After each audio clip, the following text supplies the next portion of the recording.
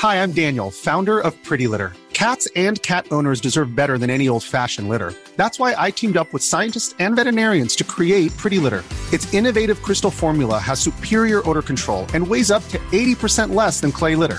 Pretty Litter even monitors health by changing colors to help detect early signs of potential illness. It's the world's smartest kitty litter. Go to prettylitter.com and use code ACAST for 20% off your first order and a free cat toy. Terms and conditions apply. See site for details. There's never been a faster or easier way to start your weight loss journey than with PlushCare.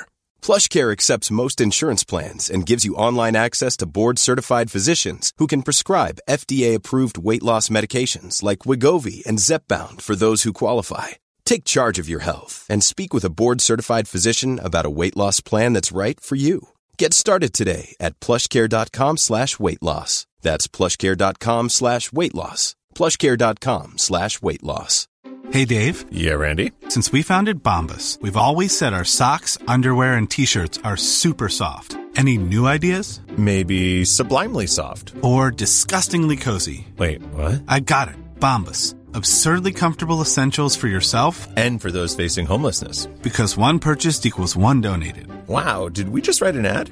Yes. Bombas. Big comfort for everyone. Go to bombas.com/ACAST and use code ACAST for 20% off your first purchase. This is Wicked Problems, a show about climate tech, the intersection of capital and technology, people and politics, that will determine the future shape of the world and whether you'd want to live in it. I'm Richard Delavan. We do not seek to decouple our economy from China's. This would be damaging to both the U.S. and China and destabilizing for the world. But a healthy economic relationship requires American workers and firms to be treated fairly. These are concerns that I hear frequently from U.S. businesses. The physical and economic impacts of climate change are mounting across the globe. That was U.S. Treasury Secretary Janet Yellen speaking Friday after 2 days of meetings with her Chinese counterpart, He Lifeng. Among other topics, Yellen said she raised the vital issue of critical minerals, the key metals for the transition to battery electric vehicles, grid storage, renewables, and so much more that's vital for the energy transition. But not everybody agrees with her. The world that we're going towards is a world of trading blocks. It's basically groups of countries that function within a pre-agreed set of rules for themselves, right? And whoever doesn't agree with those set of rules, whether it be environmental compliance, human rights compliance, national security concerns, will not necessarily not be allowed to trade, but in a mercantilist model will bear tariffs or other costs of going and competing in that market. That's Michel-Garcia, the co-founder of an American startup called EVelution Energy, which aims to set up the first solar-powered cobalt processing facility in the U.S., cobalt being one of these key critical minerals. It's jarring for people who grew up with a steady diet of talk about free trade in the 90s to hear such things. But I suppose the older you get and the more you look into the history of energy, the more you realize that energy has always been an exception. The oil embargo in 1973, 50 years ago, largely shaped the energy system that we work and live in now. Now we're trying to change that. But just as 1973 happened for a combination of factors, many of them having nothing to do with the market or free trade, the system that we're about to enter into, the one that we're still shaping, will almost certainly be shaped by factors beyond simple market forces. Cooperation on or competition for those critical minerals is a factor of whether and how quickly the US, Europe, China, and the rest of the world will move to transition away from fossil fuels to limit global warming. And they're also crucial for a lot of national security applications. So we wanted to talk to someone at the forefront of this issue, putting capital and technology to work to bring those minerals into supply chains while navigating the tricky geopolitics of the whole thing. So we were really pleased that Gil, the co-founder of EVelution Energy, could join us. I learned more about cobalt during this conversation than I ever expected to know. And I think Gil's perspective from that position is very interesting for people who are wondering how this is all going to play out. And it's fair to say, he's a lot less diplomatic, particularly about China, than Secretary Yellen. Here's our conversation. Gil Michel-Garcia of EVelution, thank you so much for joining us. Thanks, Richard. Thank you for having me on your show. Now, you're working to establish this plan for cobalt processing in Yuma, Arizona, where you guys are going to be scaling up to produce enough for 1 million batteries servicing the EV sector in the States. Tell us more about the project. EVelution Energy is part of the reindustrialization of the United States in this critical battery sector. So effectively, we're building the first U.S.-based cobalt processing facility to supply not only cobalt sulfate for the EV battery industry, as well as cobalt metal for the U.S. and aerospace industry. And you're building this plant in Yuma, Arizona. It's going to require kind of a substantial amount of investment to get there. So tell us a little bit more about the plan, if you would. Well, Yuma, Arizona, part of the many governmental programs that have been very wisely implemented by the Biden administration relating to the IRA and the Bipartisan Infrastructure Act have been enormously helpful to basically furthering the rapid development of this industry. And obviously, we're no exception. And one of the things that those programs or that reindustrialization effort prefers, it doesn't necessarily require, but it certainly prefers it for it to be green. There are all these concerns about reindustrializing in a green manner, right?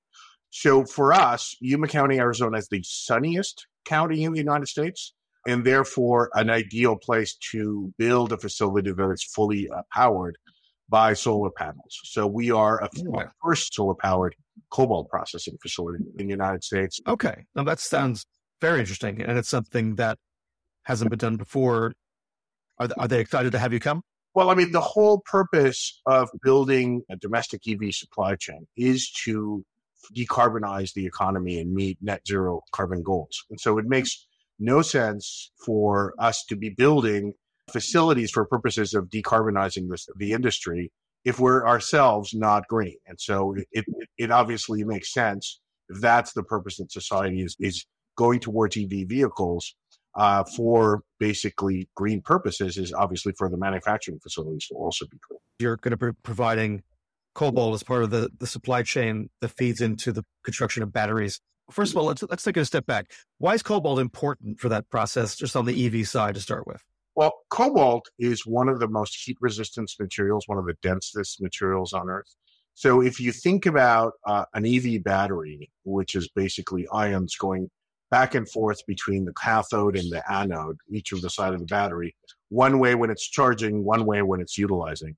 And think about the lithium in between as a skating rink. And, the ions go back and forth. If you have heavy utilization or you're doing a heavy vehicle or doing high usage, well, those ions are going back and forth a lot faster and with more intensity. That inevitably creates friction. Friction creates heat. Heat can then undermine the battery. So if think about the Tesla vehicles that were burning up a couple of years ago, that was because they did not have enough cobalt. So cobalt in batteries is primarily for its heat stabilization purposes or heat minimization purposes. In aerospace and defense, it's used for same purposes, but in different applications. So alloy grade cobalt metal is used in cobalt superalloys, which basically mix the properties of one metal against another metal. Primarily, let's say aluminum that has cobalt in it will be a much stronger aluminum that will also be heat resistant. If you think about anything that gets hot, super hot, or has to be super heat resistant, the inside of machine gun barrels, the inside of artillery pieces, the lining, the outside of stealth bombers, re-entry vehicles that cross into space, supersonic missiles, the inside turbines of an engine, nuclear facilities that require cooling. All of those materials, all of those parts need to be resistant to super high heat. And cobalt is one of the primary or one of the sole materials that we know currently that we can blend with other metals to create superalloys that give us these properties. Right. And so cobalt's a key ingredient for what is the most dominant part of high performance EVs in their batteries called NMC, correct? Nickel, cobalt, manganese batteries, right? And they're the primary type of battery in current usage.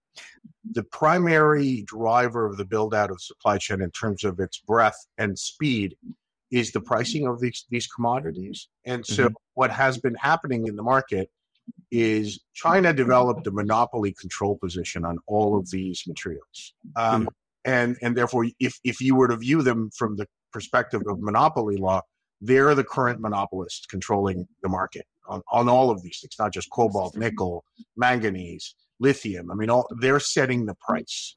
And the typical approach of any monopolist when subjected to market entrants that challenge their position and that want to eat market share is that they lower the price. And that's what you're seeing now in the short term is you're seeing an effort by the monopolist, China, to lower the price to disincentivize entry. And so the effect of that is it slows down the transition because it makes it less economically viable for many of the marginal players that are certainly far away from China's costs to make an economic case for their facilities under the current low prices. And how do we find ourselves in this position, right? Globally, I'm sitting here in the UK, here and in Europe, people are equally concerned about Chinese dominance of parts of the supply chain in critical minerals that are going to fuel the transition, to this low carbon economy. But how do we find ourselves here in the first place where it's not like people didn't see this coming? Well, I think that the history of this is primarily our approach to globalization. It's due to globalization. Globalization is due to basically our economic analysis to say that we're going to allocate resources and facilities and trade on the basis of who can produce what most economically and therefore drive prices down and produce goods in the most efficient way, deliver the best goods, most innovative goods at the best price. And so that for many years basically captivated everyone's thinking. And China for many years was the cheapest producer of many of these things. It was a natural ordering of your supply chains and the most efficient way of ordering your supply chains to do that and to look at global trade exclusively from an economic rationalization perspective. And I think that until there are two factors that have really caused us to reevaluate economic rationale as the sole driver of trade. I think that there are other factors like national security, reliability, transparency that have increased in importance. And so if you look at the two major events that have kind of shifted the ground, one certainly was COVID, where everyone realized, and not just in critical minerals, but particularly in critical minerals and chips and in other, health-related matters, that in times of dislocation of market supply, if you're not able to have your domestic production, there are serious implications for that. And supply chains don't always function, which we always assumed that they would, right?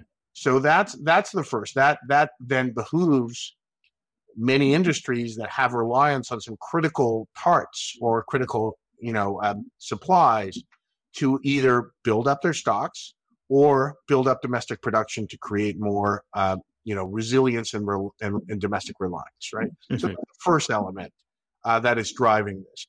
And the second element is that we always assumed that China was going to behave, and in particular Chinese companies were going to behave as rational economic actors. And we minimized or did not see the rise of influence of the communist state, to the Chinese communist state, influencing or participating or penetrating private companies in their decision-making process. So, for example, if Huawei was not a Chinese company and it was the dominant, the lowest cost, most efficient provider of telecommunications equipment, it would not have allowed the Chinese government to provide, let's say, a backdoor so they can do intercepts and communications for purposes of national security of the Chinese military and the Chinese state. That's not a rational economic decision that Huawei would have made, right? And so when you see companies that are taking steps that are not fully economically rational or in their best interest economically, because of national security concerns and or military concerns of the Chinese state, then you begin to reevaluate whether we ourselves are making a mistake by only viewing those supply chains in the aspect of, is it the cheapest, is it the best, product or service that we can get, or are there additional concerns that we should be evaluating, like national security concerns, in becoming reliant on these supply chains? I mean, I'm old enough to remember, Gil, that I'm really quite old enough to remember that working in telecommunications in the 90s, where national security was just starting to fade as being a key consideration. The idea that British Telecom could, at one point, look like it was going to buy MCI and that had to go through national security clearance to be able to do that deal, and then do some sort of JV with AT&T, and the idea that the core signaling network of the public switch telephone network in the U.S. would be accessible to a foreign company was unthinkable even 5-6 years before. But for the period in between that kind of mid-90s and now, the rules of world trade, as you say, this period of globalization have been pretty clear. And people seem to be able to sign up to that. Ricardo's principle that differential comparative advantage could operate and people could get good at doing certain things at a lower price, and that benefited everybody. Now, if we are entering a phase where non-economic rational factors wind up becoming an increasing part, how do we know what the new rules are going to be? I mean, how far does this go? If every player is going to act a lot like, say, the French in the 90s and throughout, where you've got national champions, you're trying to look after your own thing, you wind up replicating a lot of different parts of infrastructure, costs go up. And if there's an overriding concern about trying to transition the world to technologies that are lower carbon as fast as possible because of these overriding climate concerns, how do you resolve the tension between the climate considerations and these other factors that are about national security versus, trying to do things at the lowest cost as quickly as possible in order to address the climate crisis? Well, I mean, there have been efforts for a while to address the climate crisis from a market's perspective. That's the whole idea of carbon credits, right? So that you're allocating costs, the external costs created by pollution, right, is not borne by the products or by the companies that create that pollution. And you use carbon credits and carbon taxes as a way of imposing that cost on those polluting products or activities, so that they reflect not just the cost of producing it, but the cost that they induce on society or on the world as a whole. And so that's a 100% market approach to what is otherwise, the greening of the world. Well, that's very difficult to implement across the planet. It may be easier to implement within one country, but then one country is bearing a much higher burden and becoming less competitive than other countries that don't bear that burden. So I think that what the world that we're going towards is a world of trading blocks. It's basically groups of countries that function within a pre-agreed set of rules for themselves, right?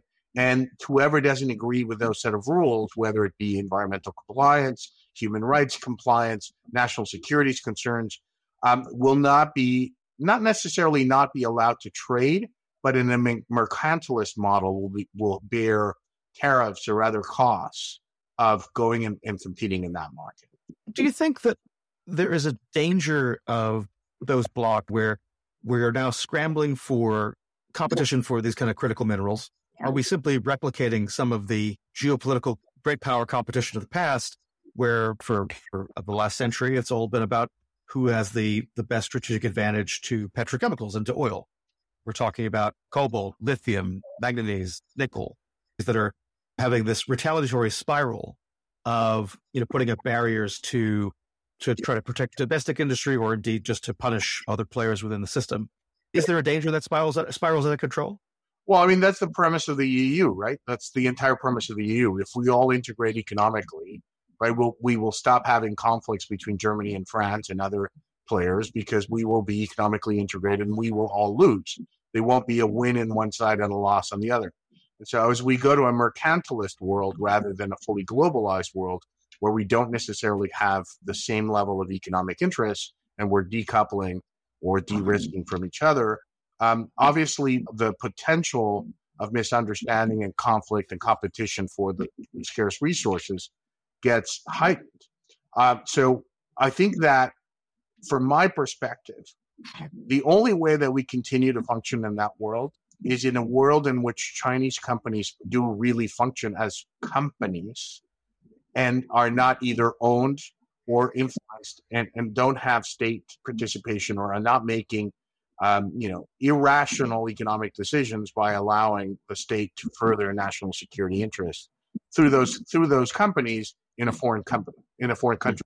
So I don't think that you have, and until that really happens, until China kind of takes its foot off the pedal that it has on its own companies or its control, that's going to be very difficult for us to go back to where we were because we've lost trust, right?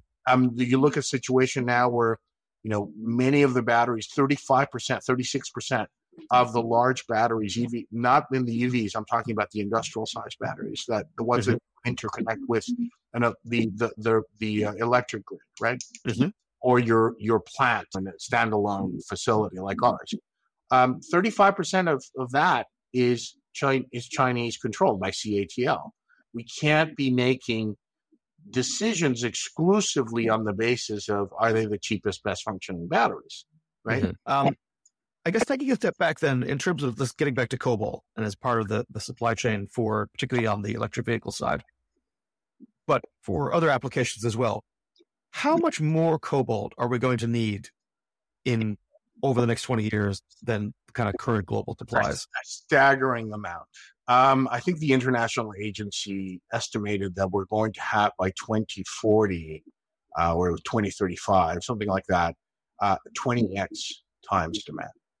Right. And that'll be the same for many of the critical minerals that we're talking about that are going into electric vehicles. I mean, if I just give you sort of a very summary of the cobalt market, so about 40-50% of the cobalt market is the EV battery market. So that's cobalt sulfate, which goes as one of the components of electric vehicle batteries. And that is growing at around 35% per year. And it's expected to continue to grow at 35% per year. So that is the largest segment and also the fastest growing segment. And that's therefore the segment that companies like ours, EVelution Energy, is focused on targeting for the United States. The second segment is about 30% of the market is cobalt tetraoxide, which is what goes into mobile batteries. So your laptop or your cell phone. That's growing, not growing very fast. That's pretty much flat. And that market is not really transitioning over to the North America. That's pretty much staying in Asia. And then the lesser but more important from a national security perspective is the cobalt metal market. And that is about 10% of the market, with the U.S. being the larger consumer of these cobalt metal and alloy-grade cobalt metal, then become cobalt superalloys and then get used in aerospace and defense. So that's 10% of the market, and that's growing at around 10% per year. And so when we look at, let's just say, take a picture of 2026, currently the United States is importing about 10,000 metric tons of cobalt metal. It does not produce any cobalt metal itself. It imports all of its cobalt metal currently. So we would propose to domestically produce a large chunk of that, 30, 40, 50% of that to produce that domestically for the U.S. aerospace and defense industries. We also want to produce that for the U.S. strategic cobalt reserve. Like oil, these commodities now have such a huge impact that it is appropriate for the government, and it's necessary for the government for national security purposes and economic reasons to stockpile and create national stockpiles, strategic stockpiles of all of these materials. And if you get an idea, during the Cold War, we had a stockpile of 13,000 metric tons. In the United States, it's gone down to something like fluctuating between 300 and 800 lately. So quite bad, given the fact that we use just in metal, we 10,000 metric tons a year in the United States. But when you factor in cobalt sulfate, okay, so you get an idea, and I'm talking in terms of contained cobalt metal. So cobalt sulfate contains 20% cobalt. Cobalt metal obviously is 99.95% cobalt metal, right? Got it.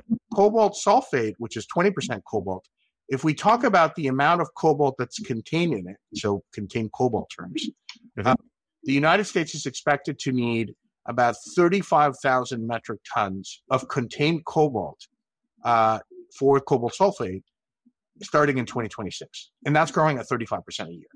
Right. So you just get the idea of the size of the market. It's 3.5 times the metal market. Now, right now, the United States is not really importing that much cobalt sulfate because none of the battery facilities that would be building those batteries are yet in operation. They've all been announced. As a result of the IRA and the Bipartisan Act, great stimulus for this industry. Great job for the Biden industry. And a lot of the, tax incentives that were given for the federal tax incentives on EVs have really caused an explosion of investment. I think the last I saw, there were $120 billion of announced investment going into the United States for the EV battery sector. So that's just ginormous. And that is all coming online around 2026. So just imagine we're going to go from very little to none to ramping up to 3.5 times the metal that we're consuming right now. That seems to have been one of the sources of some of the concerns at the UAW and the Automotive Workers Union, that where these jobs in building these batteries and actually assembling these batteries are going, and that they're going to places that are in the Deep South, they're places in the Midwest, places that are not necessarily co-located with Detroit. And there's also some concern that there's fewer workers that'll be needed for that. But that's not what we're here to talk about. But I guess this is teeing up a question about, Gil, are you concerned as we're moving towards an election year in the US as well as here in the UK and lots of other places, there'll be so many elections next year, where a lot of the incentives that you're talking about, if the current Democratic Party control of the White House changes, that most of the leading candidates have said that they want to try to reverse a lot of these incentives. So does that give you any pause or concern about where we might see demand going, or do you feel like this has got unstoppable momentum heading towards that future? Listen, I can see them removing some of the incentives for the EV vehicles, right? Some of the consumer incentives. I don't see them reversing the IRA component and the bipartisan component act that leads to the build out of infrastructure. And I'll just tell you why. I mean, I don't know whether the Biden administration planned this or whether it was strategic or not, but the great majority of this investment is going to red states. The great majority of the people being employed in these facilities are exactly the disaffected voters that are the MAGA, if you want to refer to them as MAGA voters, which is men of a particular age that don't have university degrees, that generally have not been able to get good paying jobs, in their local area for a long time.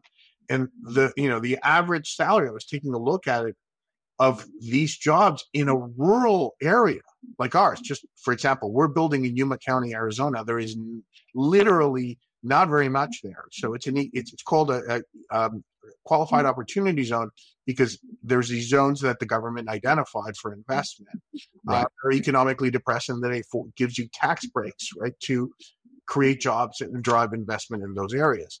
Our average salary, we're looking at $70,000 to $75,000 a year. That's a middle class income. That is the return of the American dream. That'll let you buy a house. That'll let you put your kids to school. I mean, that's a game changer, and that's occurring in areas of the country that have traditionally very Republican, that traditionally rural. Also, we're countering what we are doing and what many other companies are doing, are creating a domestic supply chain for these critical minerals, which is obviously in the national security interest of the United States. So I don't see either Republicans or Democrats messing with, this hundreds of billions of dollars of announced investment that are going to create really good paying jobs and are helping to reindustrialize the United States. I mean, I just think they're great policies that help both sides of the aisle. They're, I wouldn't say anti-China, but they're allowing us to de-risk our relationship from China. Not decouple, but de-risk. And they're allowing us to reindustrialize in many sectors that have been devoid of substantial economic activity for a very long time. So I think they're great policies, and I think that the growth of this industry is good for the national security interests of the United States, and it's good for the economic development of the United States. So you're going to be doing the refining at this facility in Yuma, right? But the cobalt itself isn't being dug up in the U.S. Again, for people who are not au fait with how this works, the cobalt that you'll be refining are going to come from where? The largest source, about 70% of the largest source of cobalt right now, is the Democratic Republic of Congo in Africa. The other larger source, that's about north of 70 something percent. Right now, 10% of the world's cobalt comes from Indonesia, from these nickel cobalt mines, primarily nickel mining operations in Indonesia. And that's primarily Chinese owned. So most of the cobalt that comes out of Congo, about 50% of it or slightly more, comes from Chinese owned mines. And the Indonesia is growing quite quickly. So it would be expected that Indonesia would begin to take a larger and larger percentage of the world's production. In terms of reserves, the second largest reserves in the world after Congo are actually in Australia. And so you would expect in Australia having a free trade treaty and being a staunch ally of the United States and obviously NATO and rest of Western countries, one would expect for there to be a lot of development in this area in Australia, right? We have also a very interesting source of large deposits of cobalt. There's smaller deposits in Canada. There's smaller deposits in Chile. And just so your audience understands, cobalt is a secondary metal. And so it occurs in conjunction with either nickel or copper. It doesn't occur just by itself. So there has to be a copper mine that has cobalt or a nickel mine that has cobalt. And so the only place where it occurs almost by itself as a primary metal rather than as a secondary metal is in these deposits, in these polymetallic deposits or modules that are found at the bottom of the ocean near the Cook Islands. Right. So there are, we have been in talks and we're exploring the possibility of sourcing some of these materials from the Cook Islands. We're based close to the west coast of the United States, so that's a natural source for us. I think that there's a lot of work to be done, and because they contain manganese and nickel and copper and cobalt, as well as substantial amounts of rare earths, we're going to have to approach this as an industry with major industry participants looking at this from a consolidated basis with some government assistance. But for our perspective, just us, EVelution Energy, in the short term, we're going to continue to source most of our cobalt from major, reputable, non-Chinese suppliers in the DRC, and probably look at expanding in the short term also to perhaps some sources in Canada, some sources in Chile, and perhaps Australia. Right. And one of the things that has come up in discussions around this, and even in the last week, you saw some discussion around this from the African Union, is concerns about how some of this cobalt is extracted and that supply chain, particularly in the DRC. Is that something that, as you're striking agreements with different suppliers to actually get access to the cobalt sulfate that you're going to bring in, how does that figure into your calculations? Well, if you think about the history of many countries that are very mineral resource rich or oil rich, it's a very spotty record, right? Many times the governments haven't used the revenue properly to develop the country. They've just let the resources leave and not fully benefited. The population has not benefited from the mineral wealth or the oil wealth of those particular nations. And I think as we look to the industry's conduct in now this EV transition, and not just cobalt, but other minerals, I think that we have to approach it both from a responsible sourcing initiative, which means we have to ensure that we're creating the fair work conditions, so no child labor, adequate work conditions for the workers, safety for the workers, and that we're looking at also initiatives that help to build up the country. So, for example, and I know that we just had a conversation with the U.S. Foreign Affairs Committee. We need to build infrastructure. We need to be seen. The United States needs to be seen as delivering for those countries. So we need to finance infrastructure in those countries. I mean, the same way that, listen, a road helps us to get to market better and helps us to lower the cost of transporting the goods, but it also helps to stimulate economic growth for those countries. So we should be funneling money into roads. We should be funneling money into education.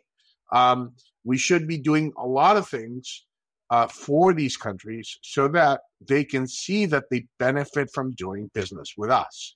I think that the U.S. State Department is moving in the right direction in this perspective, and we need to, on a bipartisan matter, invest more in these countries to secure our access, not just to build the mines and create, lower-paying jobs, which has been the Chinese approach, but we need to take a society whole approach where we're building up these countries for them to be more reliable trading partners with us. Okay. I think we've covered a lot of ground, Gil, so far. And I guess I just wanted to end by asking, just going back to the company itself, in terms of next steps and where the next milestones are, for EVelution Energy and where people can kind of keep an eye on that. So what's next for you?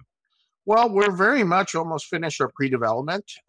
We've basically got our land. We've got the permit to build on that land. We've got all of our work relating to the community and the special use permit that allows us to use that land for cobalt processing has been obtained.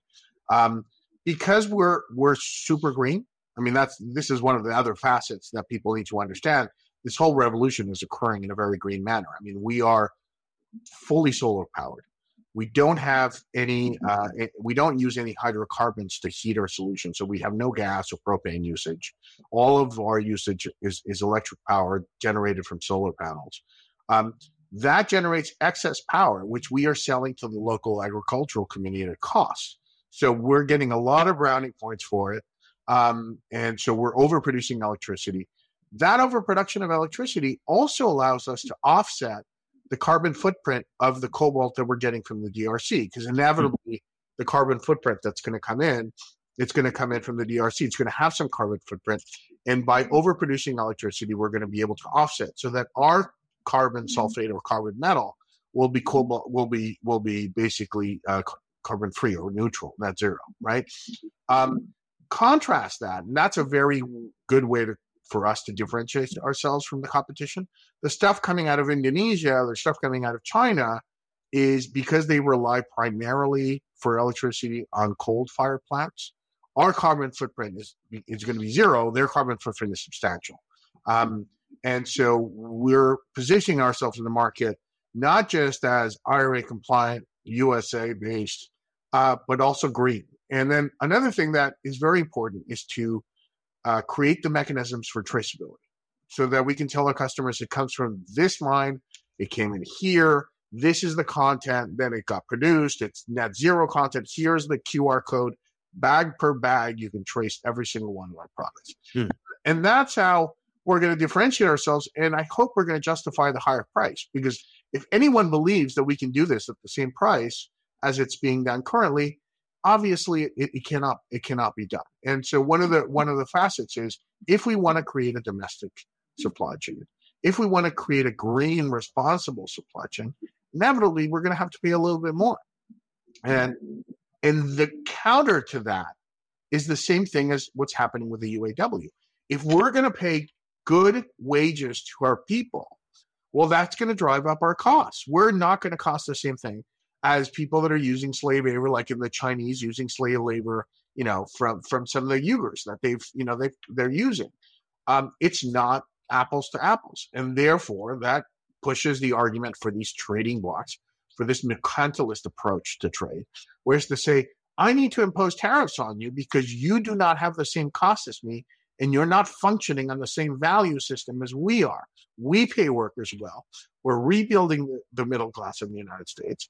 We're developing the countries that we source from, right? And we're worried about the carbon footprint of our products, right? So it can't be that my product then is going to compete with yours exclusively on price. We need tariffs. We need protectionist measures or other mechanisms to impose these costs, right, on the products that compete with us, and therefore to equalize so that customers can make a decision. And I think that inevitably the UAW agreement, these build out of the U.S. will hopefully lead to an approach where we're raising or protecting our industry so that it can grow without having to compete against what the Chinese are doing right now, which is depressing the price to make it more difficult for us. Thank you for joining us for this conversation. Before I let you go, is there anything that we haven't discussed that you wanted to mention for our listeners? No, I think it's critically important that that we elicit the support of the entire society to understand that this transition is not only necessary for national security purposes. It's going to be expensive. It's going to be difficult, but it's also necessary for purposes of reaching net zero and, honestly, building a more robust, more politically stable, less fragmented society, because we need to bring back manufacturing into our societies. Manufacturing is what gives us, the well-paying jobs, that then give us a stable middle class, that then give us more stable politics, right? If we focus on continuing winner-takes-all income concentration techniques and bi-coastal approach to the world, that's not going to work. It's shown us that it leads to unstable politics. It leads to polarization. We need to bring the country back together. We need to incentivize everyone that the economic system works for everyone. It delivers results for everyone. I think we'll have to leave it there, Gil. Hope you'll join us again sometime to check in on your progress, see how things are going. Thanks so much. Appreciate it. All right. Thank you. Bye-bye. My thanks to Gil Garcia of EVelution Energy for joining us. I did go back and look at the prices on the London Metals Exchange after our conversation. Cobalt was trading at $80,000 a ton about a year ago compared to $31,000 US now. So when Gil is talking about price pressures, he's partly talking about that. Thanks for listening. Tell us what you think. Send us an email at info@wickedproblems.uk or leave us a comment at news.wickedproblems.uk, where you can also subscribe to our newsletter, where you can get this and other episodes with my co-host Claire Brady delivered right to your inbox. You can also find us on all good podcast apps, and you really can help other people find the show by leaving us a rating and review in Apple Podcasts. We'll be back on Wednesday for my conversation with serial entrepreneur and journalist Mark Little, who came back for one last job presenting a newscast from the Ireland of 2050. It's a fun conversation, and you don't want to miss it. For now, we'll leave it there on a soggy November Monday here in Britain. Stay well.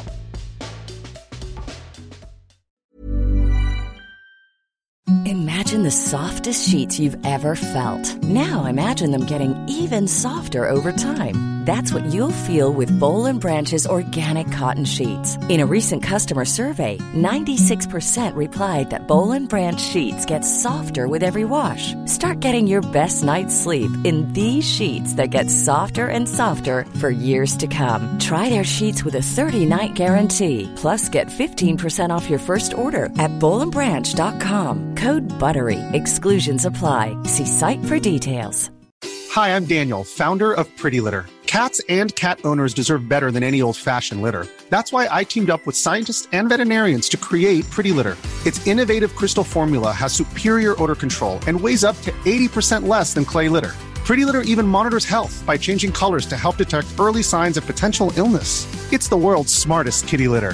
Go to prettylitter.com and use code ACAST for 20% off your first order and a free cat toy. Terms and conditions apply. See site for details.